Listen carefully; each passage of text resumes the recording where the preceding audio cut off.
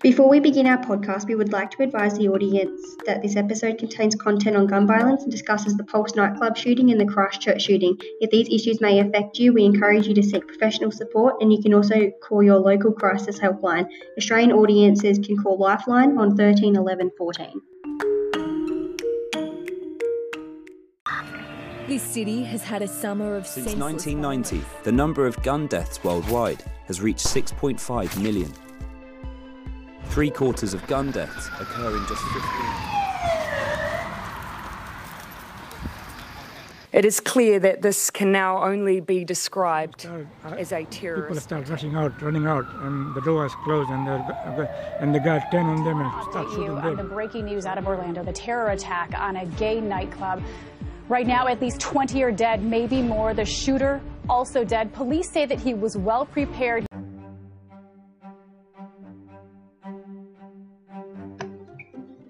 Hello and welcome back to Social Triggers. We are your hosts, Jamison and Tilly, and today we are discussing gun violence with a focus on the 2016 Pulse nightclub shooting in Florida, USA, and the 2019 Christchurch shooting in Christchurch, New Zealand.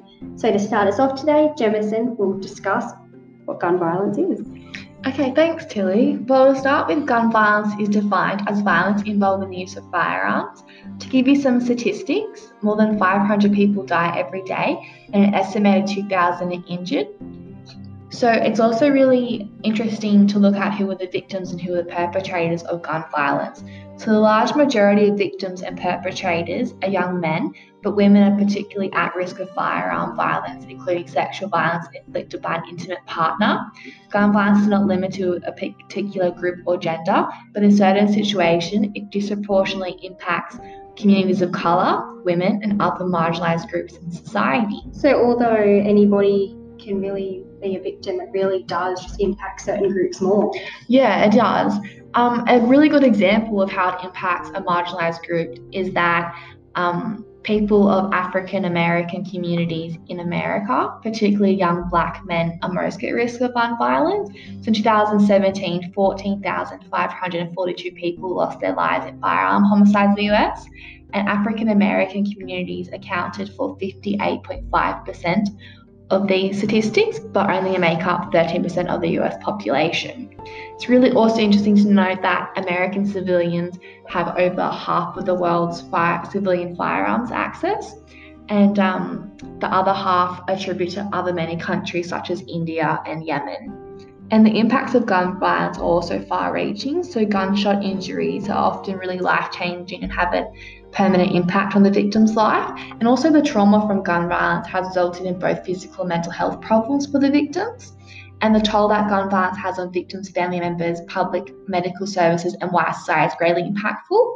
Really does affect everyone, doesn't it? Yeah, and gun violence also is really prevalent when governments and societies have systematic structures and cultures that make firearms easier to access and easier to cause harm. So as a result of the impact and prevalence of gun violence, a variety of government responses and policy reforms have occurred. And some of these responses have been really effective and others haven't been so effective. So we've seen a really good example of effective government gun violence reform after the Christchurch mosque shootings. For example, the New Zealand country's parliament voted almost unanimously in favour of banning military-style semi-automatic weapons. That's good. However, in the US, for example, we've seen really limited political reform and limited change in public culture around gun violence. So the Columbine High School shooting occurred nearly 2 decades ago, and similarly in 2018 another school shooting occurred at Parkland in Florida. And then we've seen some really effective use of gun violence reforms in Australia, where only four mass shootings occurred between 1987 and 1996, and after those incidents the government passed effective gun law reforms and has resulted in no mass shootings within Australia today. So therefore government, societies and systems can shape the culture and construction of gun violence.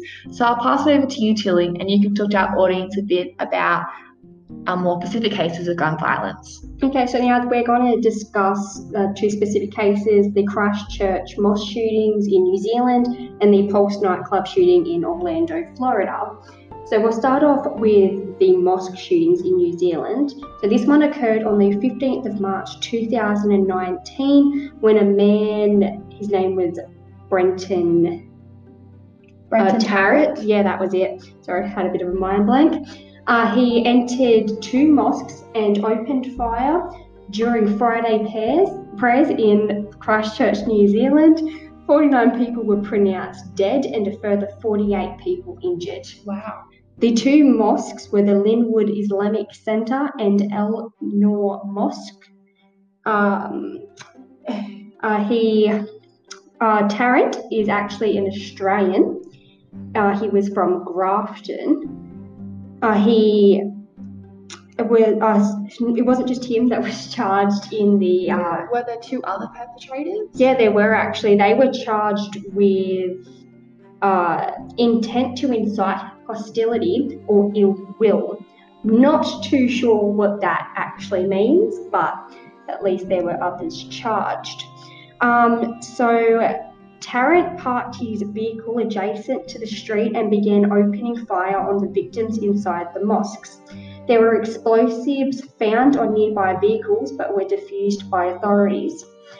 Following the initial incident, security guards were sent to hotels and police were deployed to places of public interest such as memorial shopping centres and hospitals as they thought that they were other planned attacks at those type of places.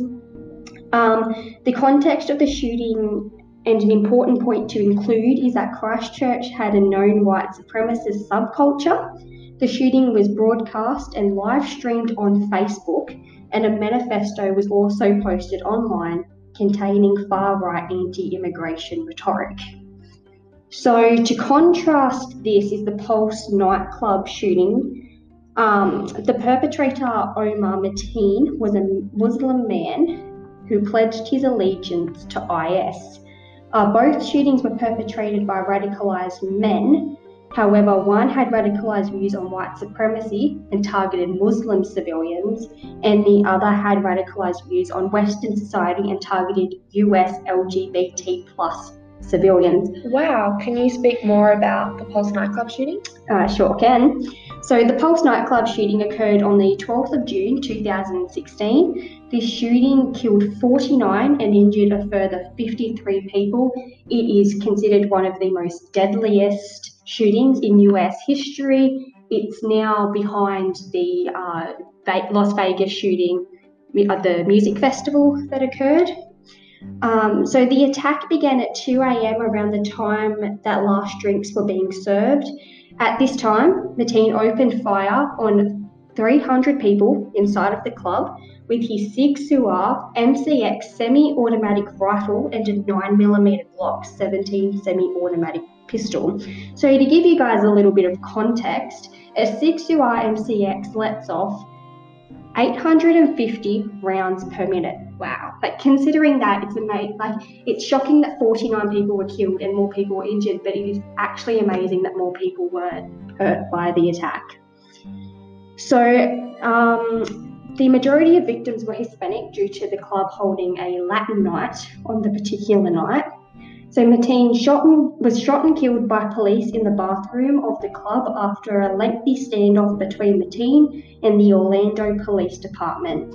In a 911 call that Mateen made during the shooting, he actually pledged his allegiance to the leader of the Islamic State and that the assassination of Abu Wahib in Iraq was the trigger for his attack. However, it's actually since been disclosed that Mateen himself may have actually identified as gay. Okay, so he might be seeing some internalized homophobia there. Yes, so there's a few reasons why they think this shooting occurred, but... Interesting. So now that we've had some context on gun violence and we've sort of delved into the two shootings, we're going to have a quick break and jump back into the dynamics and theories.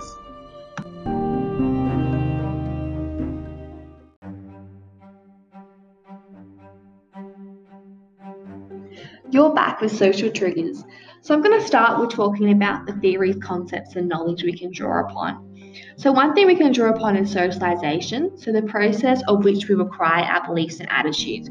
So we can see that the two perpetrators have acquired different set of beliefs. So one being anti-Islamic and also anti-immigration and also white supremacy views with the perpetrator of the New Zealand attack. And then contrastingly, the perpetrator of the Pulse nightclub shooting, we see anti-LGBT plus rhetoric, and we also see extreme terrorist views. So one thing we can look at is social constructionism. So even though the two shootings had the same number of deaths, we portrayed the perpetrators quite differently. So the Pulse nightclub shooting perpetrator was more easily described as a terrorist compared to the perpetrator of the New Zealand Christchurch shooting. We can also look at ecological systems theory, so the context of which these perpetrators were able to commit the crimes they did. So their individuality, their family context, their societal context such as their education and workplaces, and also their wider law, media and cultural context. We can also look at structural theory, so how the structures in society allow them to firstly access the weapons, such as government, policy and law, and also the wider social structures in which allowed them to acquire these beliefs that justified their actions. We can also look at feminist theory of gun violence. As the main perpetrators and victims are men, there is some element that gender may be a part of the prevalence of gun violence. So I'm going to pass it over to Tilly, who's going to talk about the dynamics. So the dynamics that surround gun violence vary widely and expose the social, cultural, emotional and physical dynamics that define the victim-offender relationship. We're going to look at this more closely through the dynamics surrounding the Christchurch shooting now. So Islam is practiced by 46,000 New Zealanders, with 3,000 of those residing in Christchurch. This may give some perspective as to why Christchurch was the target for this terror attack. It also was an ideal place as the perpetrator developed his radicalised views within that place as well. So he used his far-right extremism, Islamophobia, as a motive for the shooting.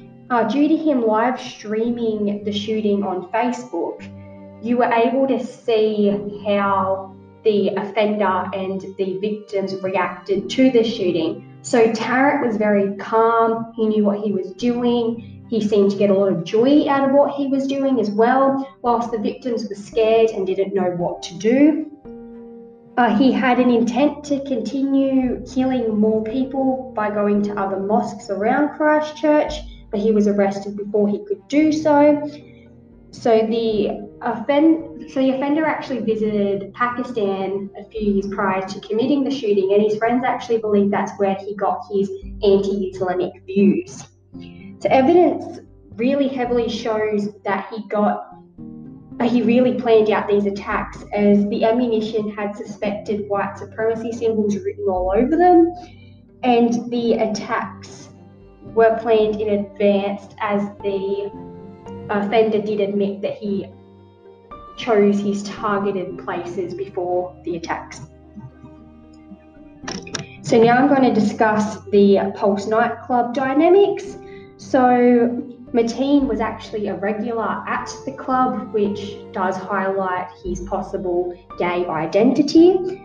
So he had a possible relationship breakdown with a Latin man, which could be the reason why he chose Latin night, which meant he would target Hispanic people along with the LGBT plus community, which he so obviously had a problem with. So he was actually a prison guard for Florida's Department of Corrections, but he was fired for making jokes about guns. The company did 2 screenings on him, and he did not raise any red flags. He even passed the psychological test. So Mateen's ex-wife also stated that he was mentally unstable and mentally ill. The father witnessed Mateen becoming angry after witnessing a gay couple kissing in front of his family, again highlighting his internalized homophobia and why Pulse was his target. So that's the end of our podcast for today. You'll catch us next time. This has been Social Triggers.